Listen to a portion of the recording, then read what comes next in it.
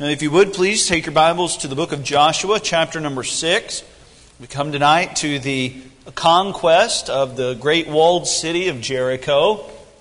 And we find the children of Israel receiving instruction from God as to how they're going to conquer the city. Now, there's going to be some unique requirements that they're going to have to abide by, but just like they experienced victory in their conquest, we experience victory in the very same way. You understand that victory in the Christian life is experienced solely through faith in God and obedience to His Word. If you want to do those two things, you will be a successful Christian. Faith in God and obedience to His Word. Now, sometimes His Word asks a lot of us, meaning it doesn't always make sense what is asked of us. But I guess that's about the same thing as asking a whole bunch of people to lift up their voices and shout so that the walls may fall down. And in a sense, it's a very ridiculous battle strategy, but we understand that all that is required for victory in the Christian life is faith in God and obedience to His Word. Whatever it asks of us, submission to His Word will always result in victory. And so we come to Joshua chapter number 6. Now, we'll read just kind of highlight the story, as I assume most people here tonight are familiar with what's taking place. But God tells Joshua here in this passage, and we'll read a little bit about what the Lord commands him. Verse number 16 of Joshua chapter number 6. And it came to pass at the 7th time, when the priests blew with the trumpets, Joshua said unto the people, Shout, for the Lord hath given you the city.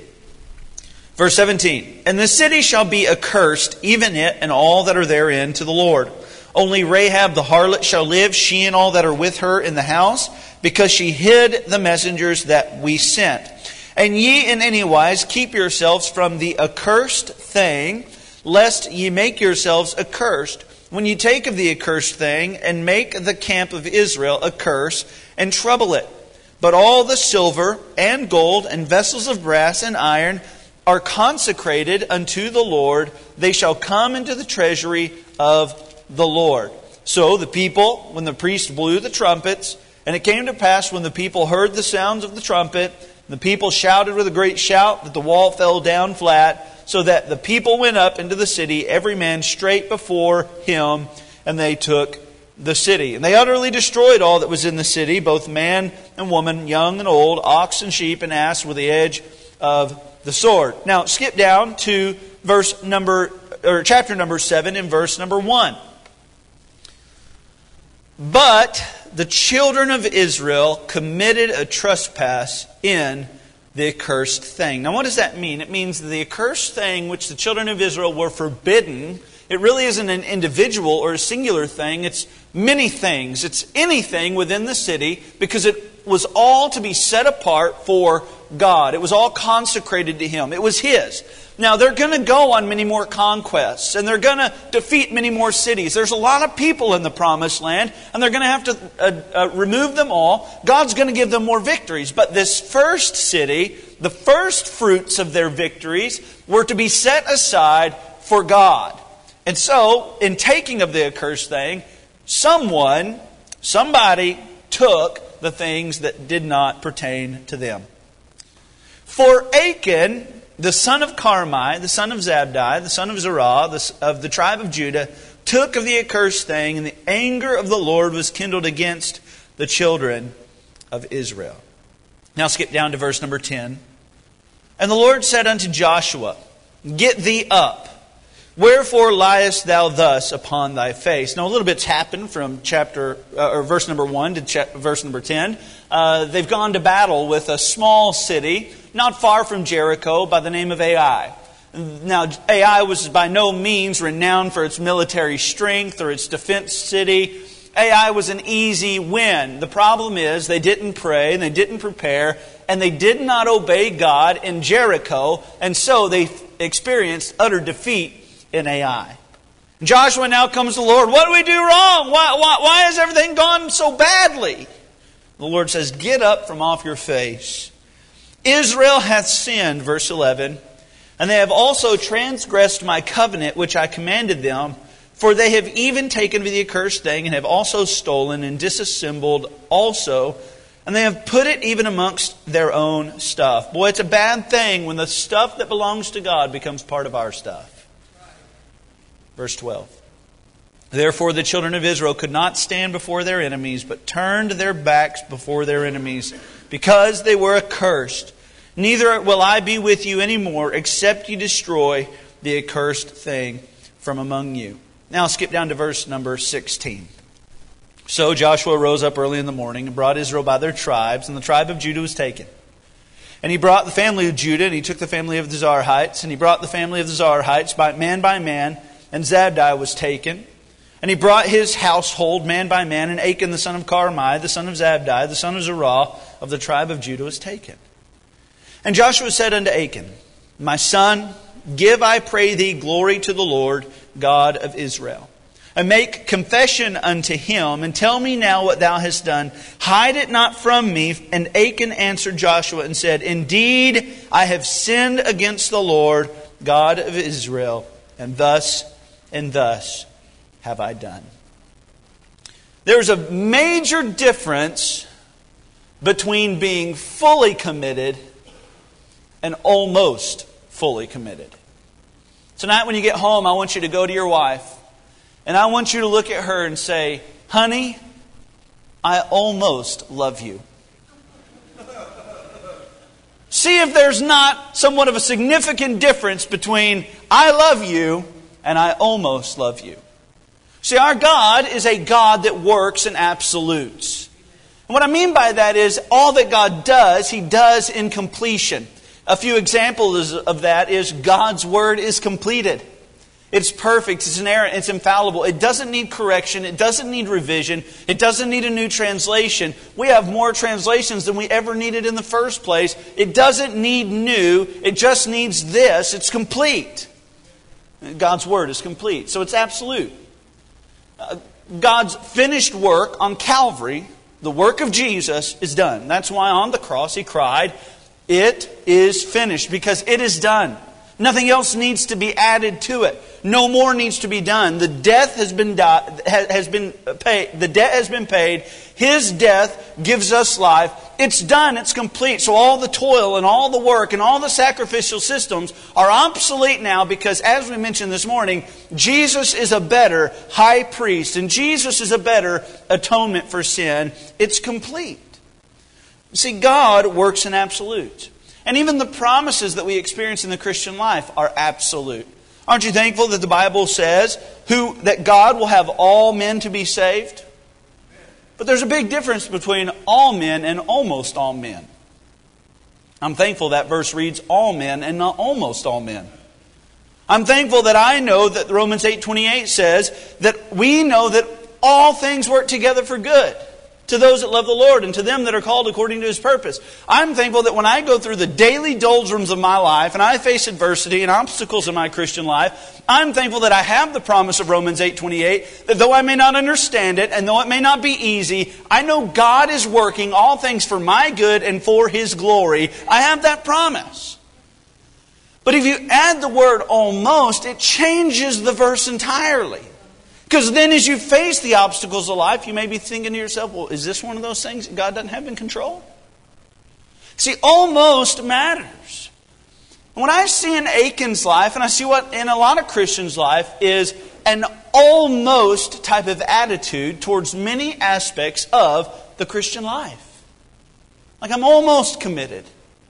Like I'll almost give all that I have to the Lord. I'll almost cooperate with everyone around me. I'll almost do it. And so tonight I want to take a look at this almost Christianity. And it is this type of Christianity which, by the way, I believe the Bible describes when it says that there are people that have a form of godliness, but those very people deny the power thereof. Meaning they look Christian and they identify with certain biblical characteristics, but in their attempt and in their facade, there's something missing. And in that sense, it's almost Christianity. I want to talk to you tonight about 4 vivid examples of almost Christianity lived out in Achan's life. I want you to see, first of all, an uncertain relationship. Verse number 1 of chapter number 7 tells us that there was one man that took of the accursed thing in Israel. It was Achan, the son of Carmi. He took of it. Now, here's the strange thing about Achan is, Achan has recently experienced many miracles that God has performed amongst the people of Israel. Achan was no doubt a man who tasted of manna. Achan was a man who no doubt drank from the from the water that sprung from the rock. Achan was a man who fought in the very battle where Moses stood up on the mountainside with Aaron under one arm and Hur under the other arm, holding his hands up, because when his hands were raised to the sky, Israel prospered. But the very moment that Moses' hands got weak and tired, guess what? Achan was on the battlefield swinging swords and thrusting spears, experiencing that when his hands are up, Almighty God is doing a miracle. But when his hands fall, God is not with us. And so Achan experienced the miracle-working power of God. Achan saw the walls of Jericho fall down. He saw when the people shouted and the horns blew, he saw God do a miracle. So in that sense, Achan tasted of the goodness of God. But his actions have to call into question whether or not he truly knew God at all. You say that's unfair to judge people at their worst moment. I'm not judging people at their worst moment. I'm just telling you we have one interaction with Achan, and it is this: a moment where everybody else in Israel is doing what God wants them to do, and Achan's like, no, I think I'm just going to do my own thing. We call into question his very love and obedience to God when he won't fear Him and honor His commandments. Achan was a man who sought his own way instead of God. And it's in this characteristic of him that I wonder if maybe Achan was not like King Agrippa, who when Paul had witnessed to him, King Agrippa said, Paul, almost thou persuadest me to be a Christian. I know the story of God, and I know how God has moved through His people, and I know He has miracle working power, and now I understand the aspects of the gospel that can save me, but Paul, for whatever reason, in this moment in time, I'm not ready, so almost thou persuadest me to be a Christian. I wonder if Achan was not so uniquely close to these miracles and yet rejected salvation in his own life. I do not know, and I can't tell you for sure whether or not he did. I can't tell you whether or not any person has accepted Christ as our Lord and Savior, with a few exceptions within the Word of God. I would say that probably the thief on the cross that Jesus said, today thou shalt be with me in paradise, he probably was saved. But I'm not the judge of any man's salvation. But I will tell you this, I do believe that we have raised a generation of people who think of salvation as a momentary experience. And I touched on this morning. In fact, it was much of the idea of the last point. But salvation isn't just a time when you bowed your head and prayed a sinner's prayer. That's not salvation. Now, salvation, it has within it all the aspects I mentioned this morning. The moment of justification, the process of sanctification, and the eventual glorification. Your salvation is to be lived out every single day of your life. It becomes not only what you do, it becomes who you are. And I am alarmed at the amount of Christians who genuinely struggle to know if they're saved. And when you have conversations with these Christians, what you'll often find is they are always pointing back to a particular time. They'll say, I got saved when I was in Sunday school class. I went back and brother so-and-so, he took me through the sinner's prayer, and that day I placed my faith in Jesus. Okay, that would be the starting point of your faith, but tell me what you did yesterday to work out your faith. A lot of these people abandon the mantle of their faith after day one. And so, when they get 365 days removed, or even more than that, they sit there and they say, I just wonder if I'm saved.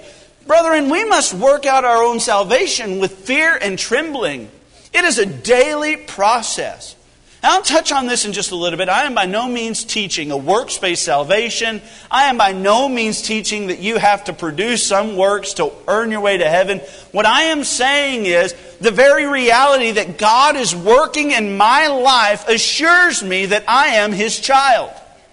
The very reality that when I sin, His presence convicts me of that sin. The very reality that I want to know Him, that I want to pray to Him, that I want to read His Word. The very reality that He assures me through worship songs and through praise music that speaks to my soul. And when I'm reading His Word, it comes alive and it springs off the page as if not speaking of Achan, but as if speaking of my own life. The very reality that when I read of Jesus' trials and sufferings, I would in my own mind, like Paul, say, I want to live the life that Jesus lived, and if that means suffer, I want to suffer for Jesus' sake. Those thoughts and those attitudes do not exist in me naturally. I'm not going to have those things in my flesh. And so as I become like Christ, and as I commit my life to living like Christ, that in and of itself is the greatest tangible evidence that I am a child of God. You say, preacher, I just don't know if I'm saved. Tell me what you did today to live for God. Did you wake up this morning and have any desire to talk to Him? Did you wake up this morning with any desire that He would talk to you? Did you this morning think that when you could take control of the reins of your life, but you would prefer that a sovereign and almighty and omnipotent God would take the reins of your life with His almighty hands that knows everything and has been in tomorrow? When you consider the option between you calling the shots or a good God that loves you and gave the very most valuable thing that He had for you, why in the world would any Christian say, yeah, I think I want to walk in my way today? There's a way that seemeth right unto the man, but the end thereof are the ways of destruction. So we surrender the reins to the Lord. My point is this. Achan was a man who was so near to Christianity and so near to salvation, but I wonder if his life does not give us more evidence to the contrary that he wasn't saved. He was almost Christian, but maybe not a real Christian. Within the church today, I see a lot of people who struggle not only with the assurance of their salvation, but really just to live out their salvation in a practical sense. There's a disconnect between what they know to do right and then actually putting it into action. My friend, you have the presence of Almighty God living inside of you. Now, when you get saved, the Holy Spirit of God takes residence in your heart. In fact, the Bible calls Him the earnest of our inheritance. What that means is it's like down payment. You put down earnest money on a house or on a car. That is the deposit of God in your spirit to assure you that you are one of His children. And in a very real sense, He takes a little bit of heaven and puts in your soul and says there's a whole lot more of this where that came from. You have the deposit of God in your life. The problem is, I don't understand how people that claim to be children of God could not discern the Holy Spirit's presence in their life. We are talking about the same one who raised Jesus from the dead.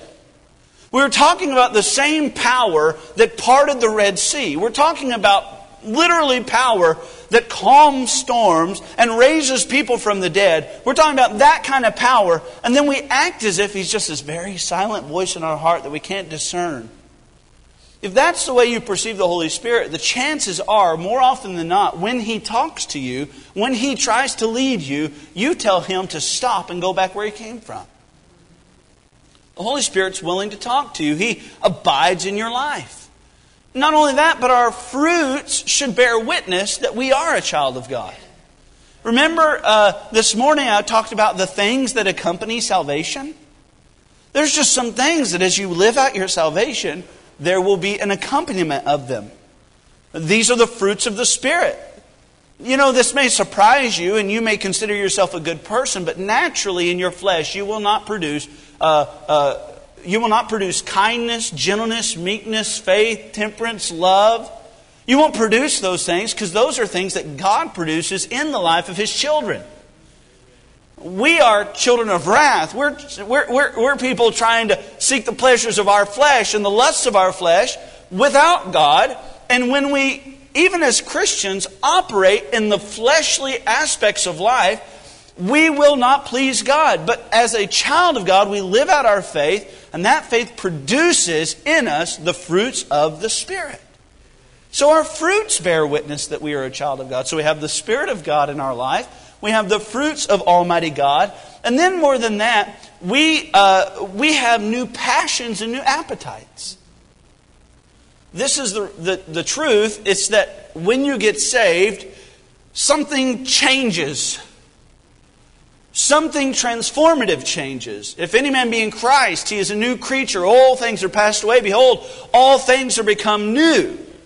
It doesn't mean that you won't struggle with certain appetites and certain things that maybe had an appeal to you in the past. What it does mean is that God, for whatever you imbibed in, whatever you took advantage of, whatever you did before you were saved, God offers a more beneficial spiritual substitute. Be not drunk with wine wherein is excess, but be filled with the Spirit. You want to act like you're not under control, like alcohol might produce some activities and actions that do not look like you're controlling yourself. Okay, here's God's offer. Just submit yourself to the Holy Spirit and you'll act in ways you never thought possible. God offers substitutes and we have these new passions. The problem is we have raised a generation of Christians that ignore hundreds of passages of Scripture that describe what a Christian looks like and what a Christian lives like and the things that they'll desire and the things that they'll hope for. We've ignored thousands of passages like that, all because we remember the place and the time we got saved. And you are denying the Scriptures of Almighty God under the experiential reality that, I prayed a sinner's prayer. When your experience is weighed against God's Word, I'm sorry, your experience will never measure up. And so I think that, like Achan in churches today, we have a lot of people that are not Christian, they're almost Christian. They have this uncertain relationship. Their fruits don't identify them with God. They know nothing of what it is to be led of the Holy Spirit. And their appetites look the exact same before salvation as they do after salvation. And my friend, this would be totally contrary to the doctrine of sanctification. So there's an uncertain relationship. The guy is almost Christian. We see, secondly, there's an undermined respect. Verse number 1 informs us again that Achan was the one that took of the accursed thing. But I want you to consider this. Achan was the only one. If you did some research, you might find for yourself that when the children of Israel passed over into Jericho in Joshua chapter 4, they were led by 40,000 men armed for war. So the very minimum number we're talking about here is 40,000. If you fast forward a while back, Moses had taken a census during his time. And during that census, there were over 600,000 fighting men over the age of 20 prepared for war at any time. Now, even if we didn't include the women and the children as if they were hopping the rubble of the walls of Jericho to go in and to perform military activity, even if we omit them, 600,000 men leapt over the rubble walls to defeat Jericho. 600,000. You know how many did what God told them not to do? One. Have you ever considered how remarkable that is? If we took a poll tonight, I don't think there would be one topic that 99% of us agreed on. One. This one guy was the only one that rebelled. This one guy was the only one that didn't surrender and fully commit to what God had asked him to do. And this may surprise you, but do you know what Achan's name means? It literally interprets to and translates to troublemaker. Troublemaker. When his mama looked at him on the day he was born, you know what she said? That's a troublemaker if I've ever seen one. And she was spot on the money. You know what? As I studied for this sermon, you know what I realized? We all have a little bit of Achan in us. We all have a little troublemaker in us. Sometimes that troublemaker is revealed when we're going to do ministry here at the church. And, we might not get the role that we want in the Vacation Bible School. Or we may not get the commendation and the praise that we thought we deserved because of our special that we sang. Maybe we don't like the fact that Brother Andrew mentions only Miss Betty and I was smiling too. And all these things, we have to push down that little Achan that's inside of all of us. What I find is this Achan oftentimes results in division amongst the brethren. You know how many cells it takes in your body to begin the stages of cancer? Just one. One rebellious cell. Achan was that cell.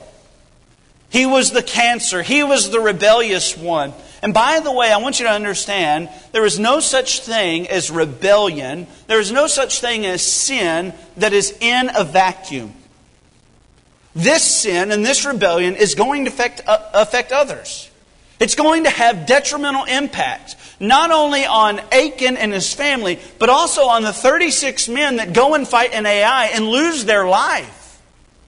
Almost everyone was on board except one troublemaker.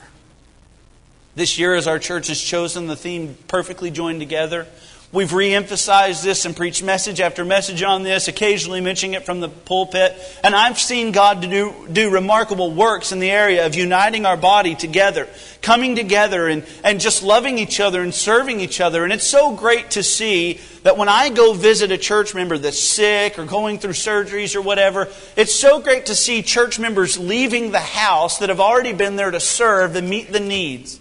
That's things that ministry and administration can't take care of. That's just people loving people and wanting to show God's love through acts of service to them.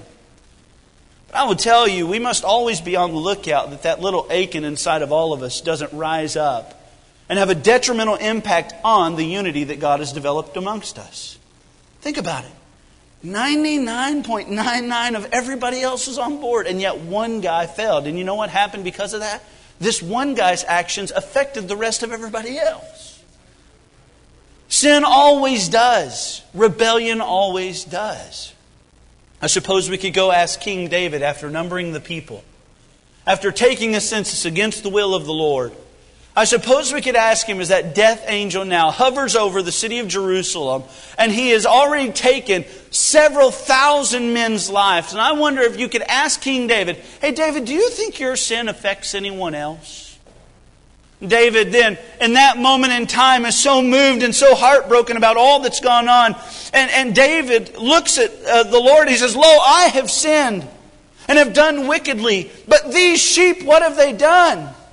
The sheep didn't do anything, I did it. Let thine hand, I pray thee, be against me and against my father's house.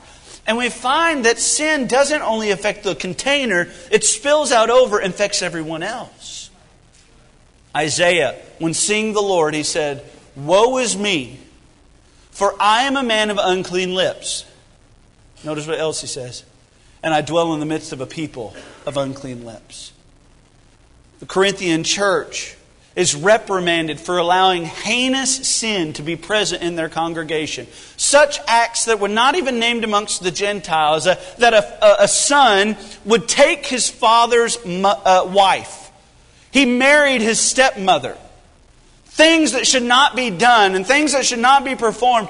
And the Bible not only condemns the men and the mother, the Bible condemns the church and the congregation. Why? Because they had been complacent.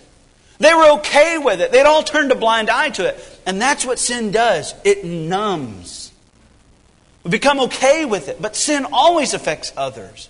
And sin must be harshly dealt with. And so there's an undermined respect. God said to do such and such, and Achan being the one acted out. And I wonder if maybe tonight we don't have Achans within all of us waiting to be the rebellious one, waiting to take our own path instead of that which the Lord would have us to do. I want you to see thirdly this evening an uncovered rebellion. Verse 21. When I saw among the spoils a goodly Babylonish garment, 200 shekels of silver, and a wedge of gold of 50 shekels weight, then I coveted them and took them. Behold, they are hid in the earth in the midst of my tent, and the silver under it. What a humorous picture. Achan gets these items, and as he's besieging the city, as he's doing what the Lord had commanded him to do, he sees these things, takes them back to his tent. I suppose he has a bit of a rug there in the middle of his tent, has to move one of his kids over that's probably asleep. He moves him over, pulls the rug back, digs a hole right in the center of his tent, puts these items in the hole. You know what's sad about this? He puts them in the hole. You know what good they were to him in the hole? None. He couldn't wear the garment. He couldn't spend the money. He was so ashamed of what he had done, he just had to hide it. Let me ask you theologians a question this evening. How deep of a hole would you have to dig to hide something from God? Achan digged a hole. He thought it would hide his sin. And in this sense, he almost got away with it. Until he didn't. Until sin reared its destructive power amongst the people, God said, hey Joshua, why are you crying to me? You've got sin in the camp. Why are you on your face begging me that I should fix the problem? You took of the accursed thing. Joshua didn't know there was a hole in somebody's tent, but there was.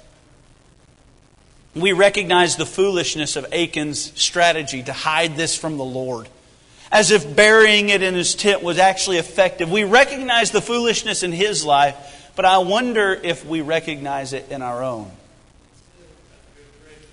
I wonder if we don't have maybe some hidden areas in our life that have not been fully removed, fully cleared out for the Lord's glory.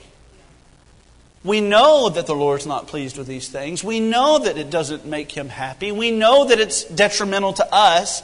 But after all, it's what we enjoy. And after all, it's what we covet. And it's what we want. And so our hole is filled with the things that we cling on to. And we hide them from the preacher. And we hide them from our wife. And we hide them from the children. But at the end of the day, you're not hiding it from God. You know, the Bible says, be not deceived. God is not mocked. And what I can only assume is one of the most ironic verses in all the Bible. You are not making a fool of God. For whatsoever a man soweth, that shall he also reap. And the picture has to be abundantly clear to us tonight, as literally Achan sowed his items. You know how you sow items? You put them in the earth. Achan literally sowed the items that he coveted, the sins that he had hidden from the Lord, from everybody else. But his sin would ultimately be uncovered. Christian, you may have gotten away with it this far, but you will not get away with it forever. The only type of places in the life of a Christian that glorify God are the ones that are emptied so that He can fill. You understand that? God is not going to remove anything from your life that He will not replace and make better. Amen. But when we fill the holes of our life with all sorts of things that this world has to offer, it's too cramped for God to replace it. What a sad thing that Achan went under this idea, under this strategy that, I think I can get away with it. He didn't.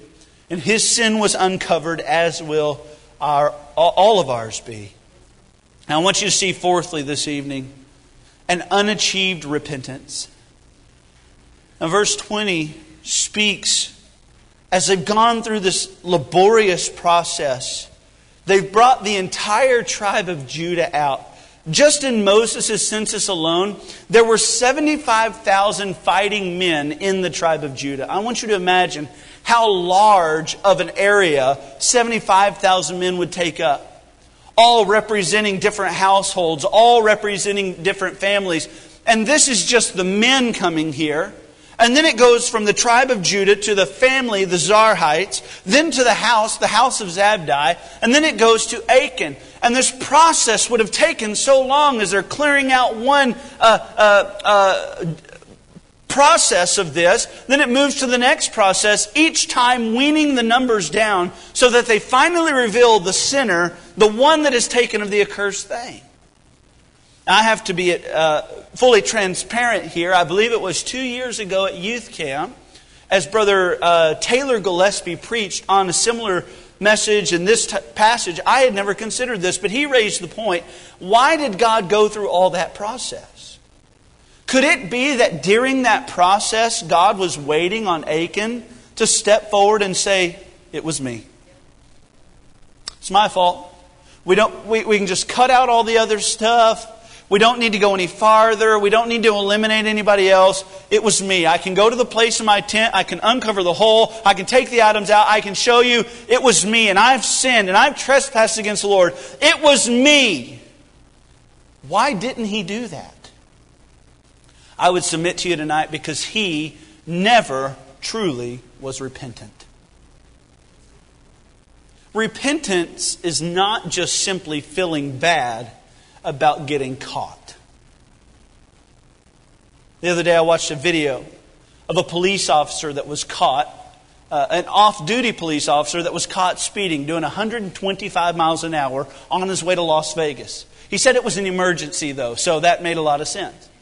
The police officer that pulled him over, the guy goes, "Sir, I'm an off-duty cop." He goes, "Brother, at 125, being an off-duty cop ain't going to help you." He said, "Oh man, you're going to ruin my career." He said, "Look, I ain't the one that made the decision to go 125 miles an hour." What happened? That guy was just sorry he got caught. He wasn't sorry for what he had done. The Bible teaches that godly sorrow brings repentance. There will be an element of sorrow to all genuine repentance, but the difference in godly repentance is that it is not just an admission of sin and guilt. It is an acknowledgement that your sin has devastating results and absolutely grieves God's heart. It's not simply saying, "I messed up again," but repentance, by definition, is actually coming to God and saying, "God, not only have I sinned, but I recognize my sin as being the way you see it in my life. My sin destroys, my sin kills, my sin spills over onto others. And so, Lord, I come to you recognizing it not in my own eyes how bad it is, but in your eyes, according to your word and according to what you have prescribed for me. I recognize it is evil and utterly wicked. Lord, I repent of that sin." It's not just simply feeling bad for it. It's an acknowledgement of the way God sees that sin playing out in your life. Did you know that all sin, at its very core, all of it, the little white lie you tell and the murder that you commit in your heart when you hate your neighbor, all sin ultimately is rebellion against God. That's what it is. And we understand that rebellion is as the sin of witchcraft. So this rebellion grieves God, but it also destroys you. And it grieves what God can do in your life. God can't fill you with His strength and power if you're filled with sin and rebellion. And so God is not able to use you in the way that He wants to.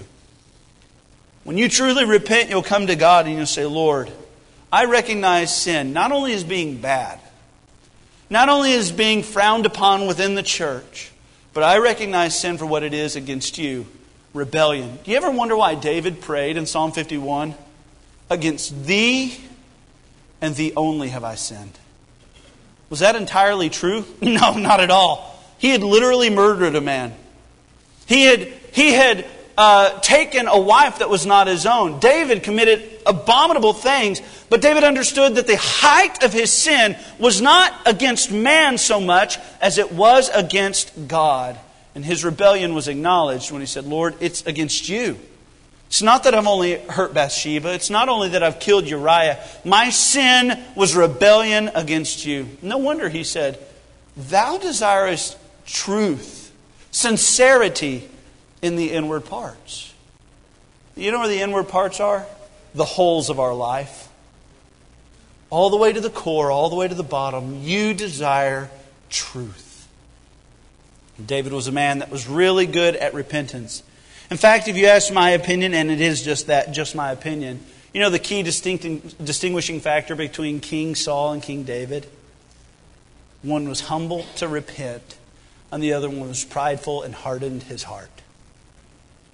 We must be a repentant people. You know, strangely enough, I hear a lot of Christians talk about wanting revival. That's what we all want. We all want personal revival. We all want corporate revival. But I want to tell you very clearly, revival must be preceded by repentance. There is no revival to be had unless repentance is first completed. If my people, which are called by my name, shall humble themselves and turn from their wicked ways. What is that? That is humility and repentance. Then will I hear their prayers. Then will I heal their land. Revival follows repentance. We have so many revivals today. We have so many revival sermons. But reality is we need more repentance messages. Because we're not a people good at repenting at all. We must understand that this was an unachieved repentance. We follow the life of a man, the mistake of a man who probably was not genuinely saved. He said, yep, almost a Christian. We come to an undermined respect where almost everyone is on board except one guy. There's an uncovered rebellion where he says, I almost got away with it. And an unachieved repentance where he says, I almost got right with the Lord the way I should have. This is a sad story. Almost can be a bad word. Almost did it in time. I almost avoided the accident. But sometimes almost speaks not only of problems, it speaks of potential. For instance, when my wife and I are getting ready on Sunday morning, she gives me as much privacy as can be had within our home. There's 3 children. Most of them are running around naked almost all the time. Usually 5 minutes before we hop in the car, they're running around naked half the time. Bubba's going around swinging his shirt. Amy's got Bailey under her arm. Caitlin's nose is bleeding. I mean, it's usually a great morning on Sunday mornings. And there I am over in my seat, studying my outlines, looking over my Sunday school book, trying to get my thoughts together. I'm praying. Generally, what I'm doing is I'm praying for Amy not to kill the children. But Sunday mornings can be tough, and they're rather hectic for us. But eventually there comes a point where I'll look at Amy, and I'll say, babe, are you almost ready? And sometimes I think that aggravates her a little bit. Like, what have you been doing all morning, Mr. Preacher Man? You know, I think that's probably what she's thinking a lot of the times. But man, when she says, I'm almost ready, you know what that means? She says, yep, we start loading up to get in the car. We start getting ready to head to church.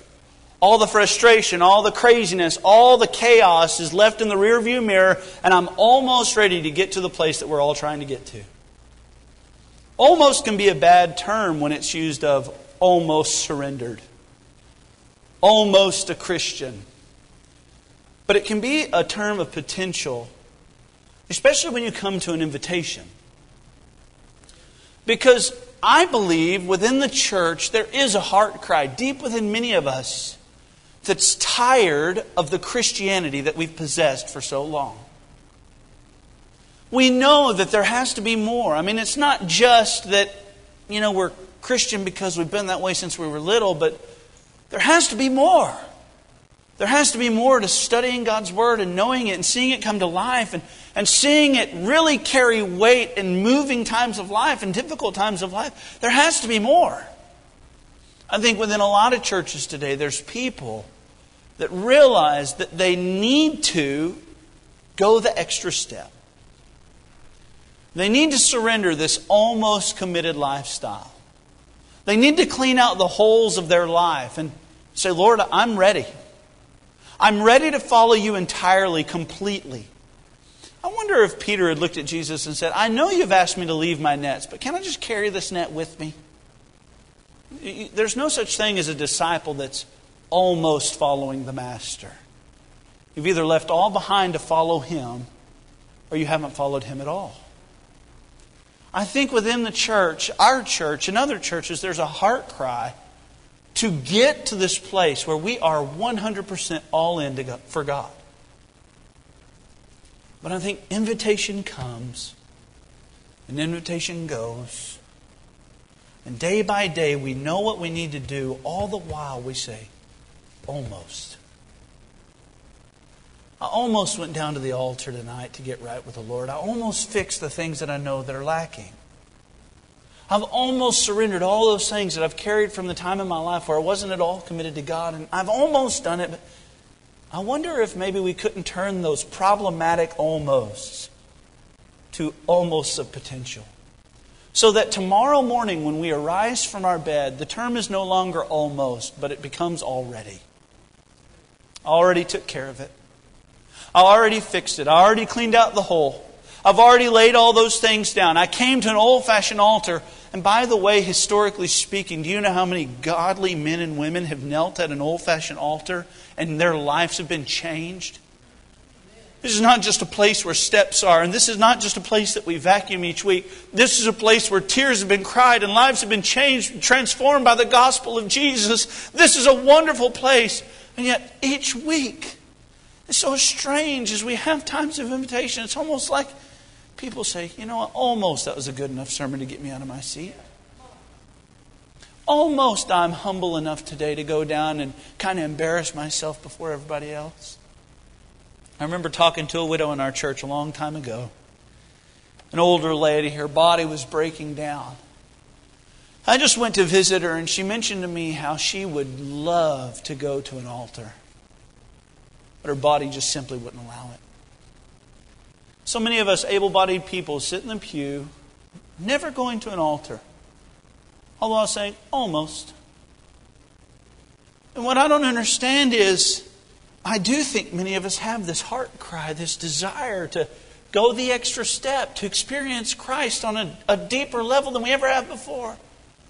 And it almost seems like almost has become our knee-jerk response. Look, almost never accomplished anything for God. Already's do. I already surrendered. I already cleaned out the hole. I already gave my life to Christ. There's no looking back.